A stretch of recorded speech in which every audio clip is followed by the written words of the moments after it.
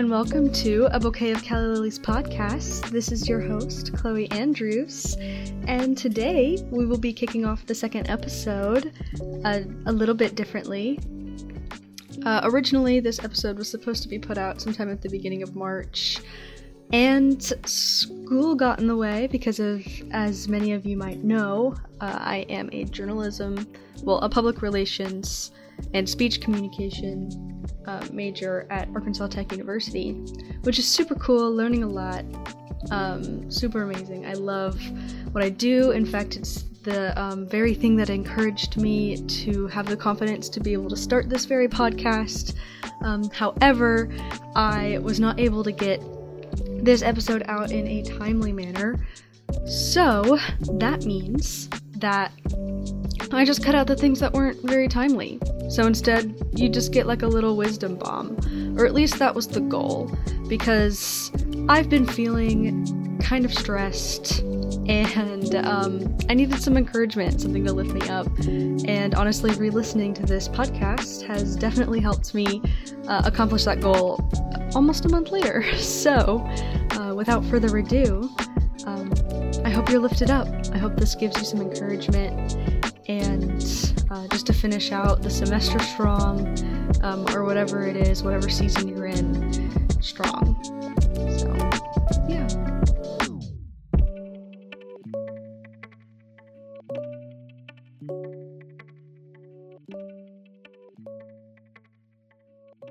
As of late, I don't know how to really explain this, but I've been feeling just a little bit of pressure from being spread so thin, it feels like sometimes. And I mean pressure as in like, more just like really stressed, and the pressure of that stress of like feeling like I have to be everywhere at once all the time.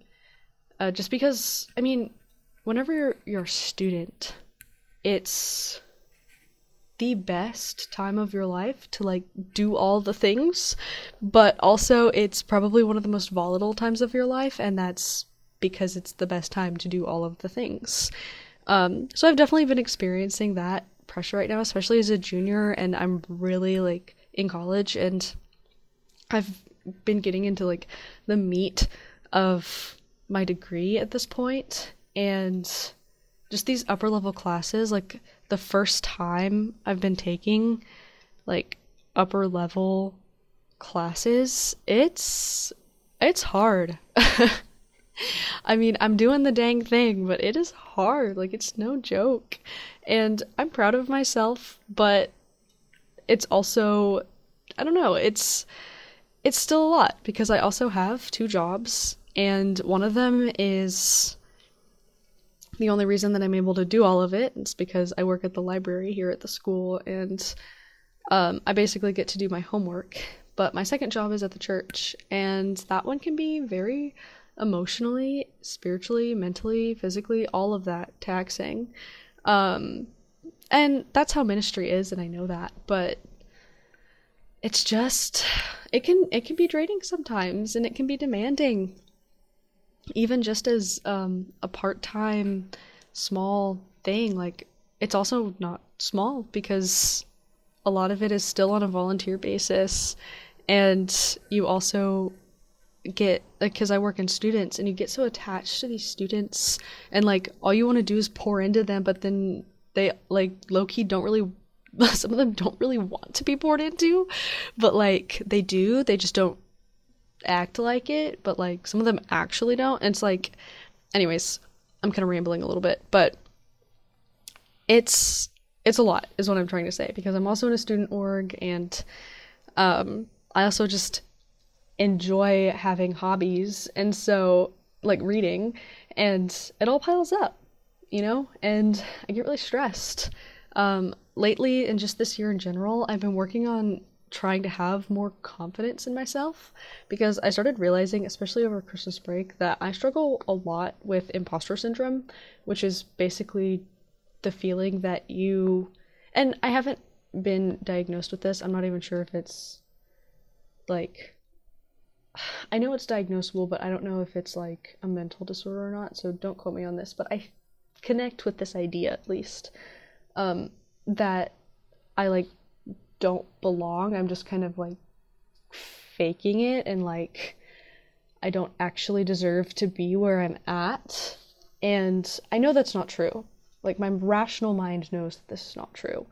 But it's still something that I definitely, like, struggle with. And so I really, whoa, I don't know if you could hear that. There was some thunder. Anyways, as of late, I've been really working on having more confidence with myself and just giving myself space to actually, like, not be perfect, because I can't expect that of myself, and also just have the confidence that, like, yeah, I got this. And whenever I told myself that the other day, I remembered one of the pieces that my mom wrote about. And if you don't know, my mom passed away, and whenever I was young, and, like, whenever I was in middle school, and she had a blog, and she left it behind, and I found it last semester, and I read this piece while I was preparing for something else, and I was using the blog for it, and this, like, I remembered this, and I was like, dang, I kind of want to talk about this, and I kind of want to, like, do this piece, and share this story.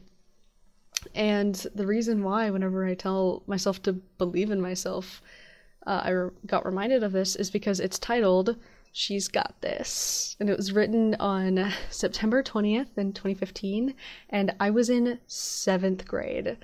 And this was the first time that I actually was in athletics for the school, because, you know, like, or I don't know if anybody else works like this, but in 6th grade, we couldn't be in athletics officially.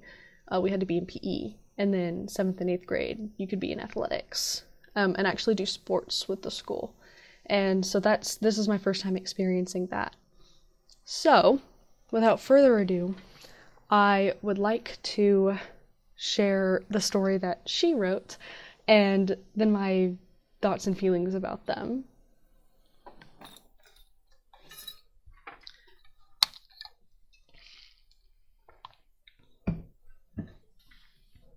She's Got This by Alison Andrews.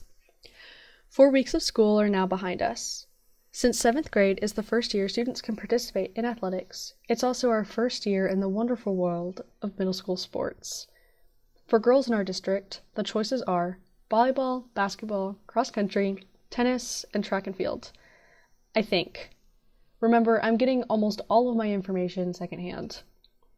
You have to do 2 sports. Right now, it's volleyball season, so the co-current activity is cross country. All of this is completely foreign to me since I attended a tiny private school with only 1 sport for girls, volleyball. I'm 5'2". Enough said. And B, I don't have an athletic bone in my body. Since I was a high school teacher for several years, I know a little bit about extracurricular activities. Mainly that when you're absent for a game, you should always make up your work ASAP. I still stand by that, by the way. Academics shouldn't suffer due to participation in a sport. Anyway, we left it up to Chloe to decide if she wanted to try out for volleyball. She hasn't played much, but I thought she had a decent chance of making one of the teams. I think she was a little nervous about trying out, though, because instead she chose cross country, which had no tryouts. After her athletics coach explained what was involved, she told me, Coach K said it's great for people who like to push themselves. I can't wait! It's true. She does like a challenge. And she got one. And the first week, she ran more than I probably have in all the years of my life combined. Besides the running and cross country, which happens before school and athletics, they do strength and conditioning and more running. At this point, I think she's doing at least 2 miles a day. Mercy. Last week, she started saying that her knee hurt. And after the first week of athletics, the coaches sent out an email saying that they were not accepting parent notes to excuse students from working out.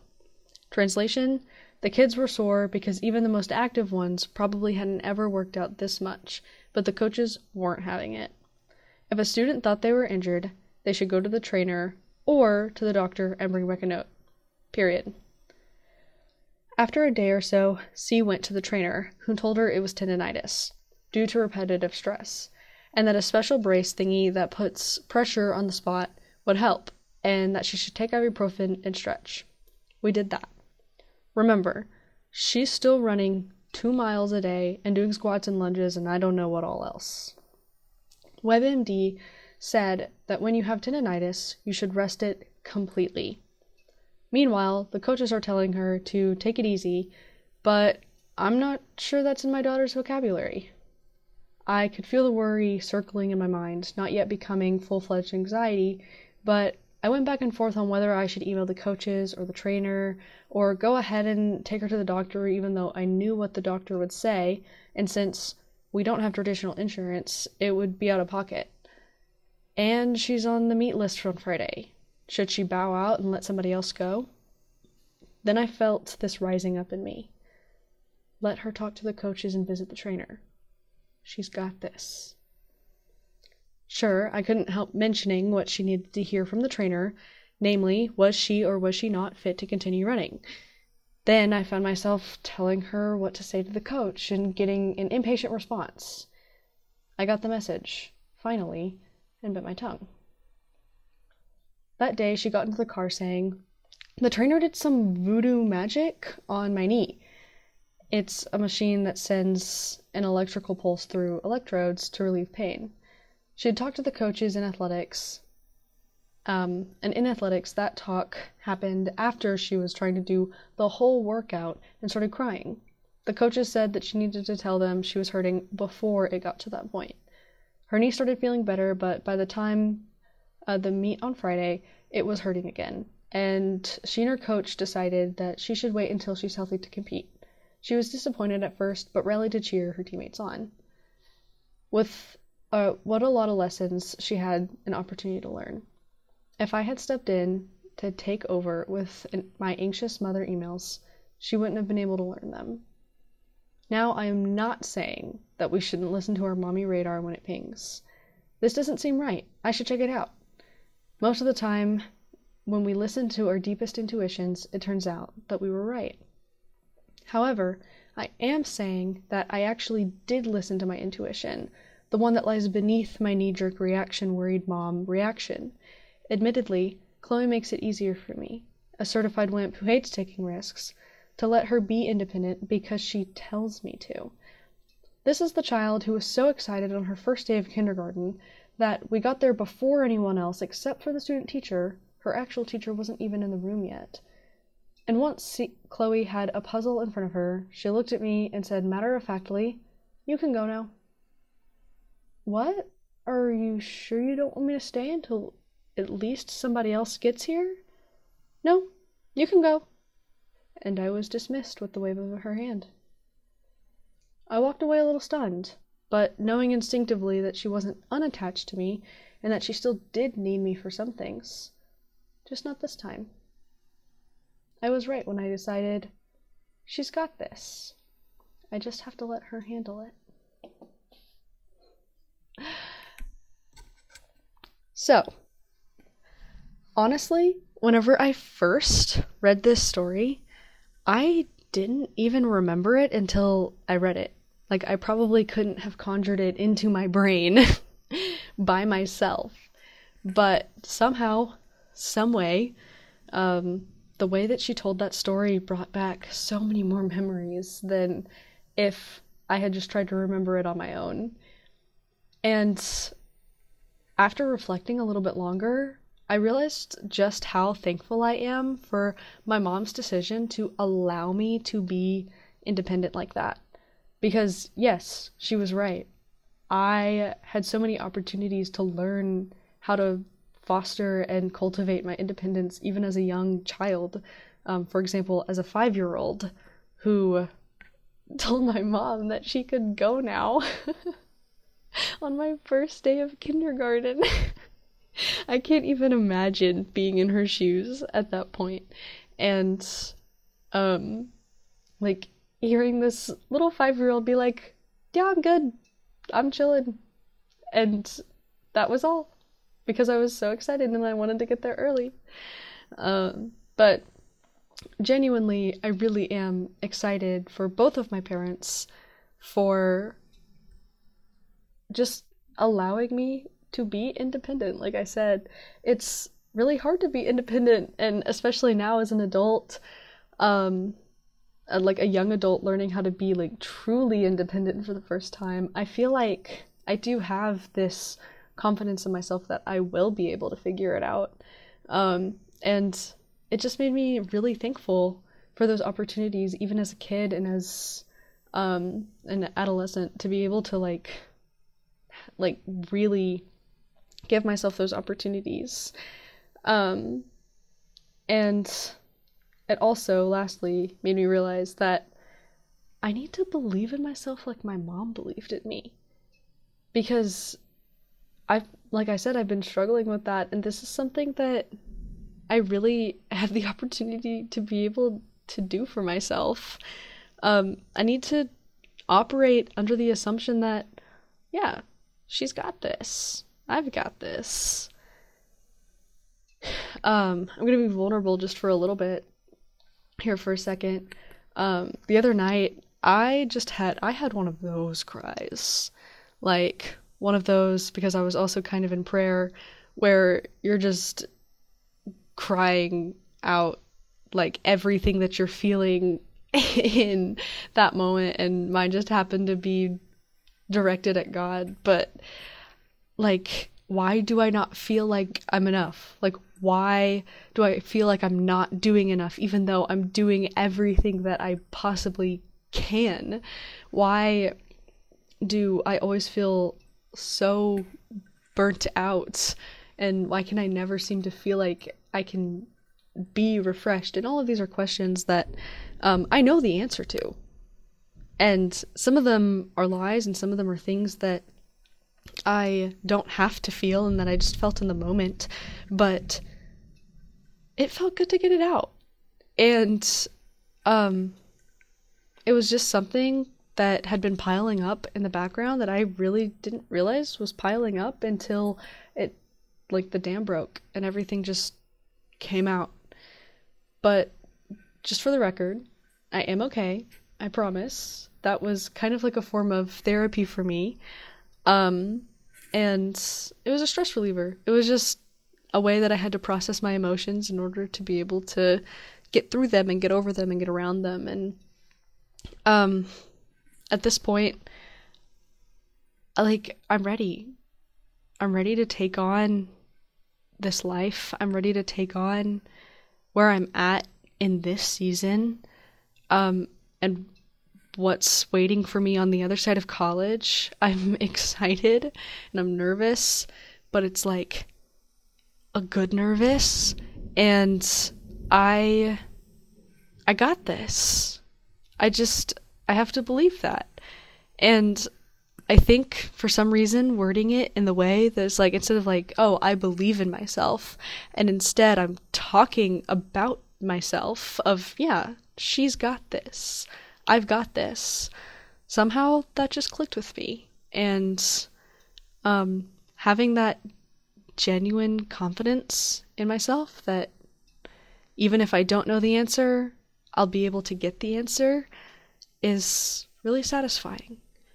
And so I'm slowly learning how to release my perfectionism without letting go of who I am, and also without letting go of the fact that I genuinely care so deeply about everything that I do.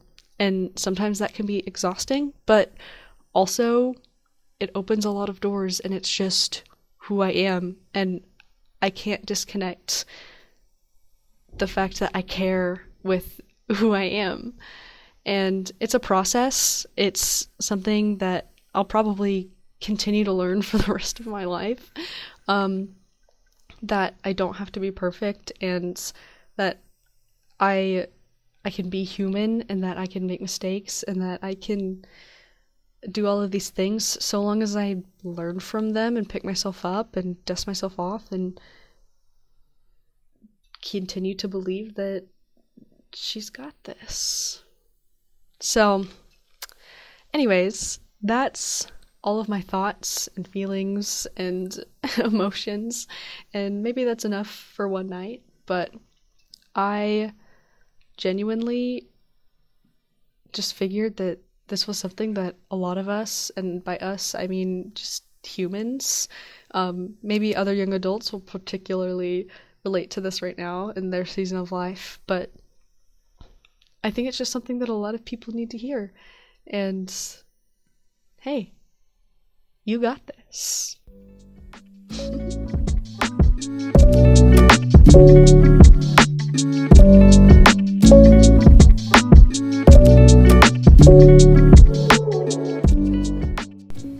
Alright everyone, thank you so much for taking the time to listen to this.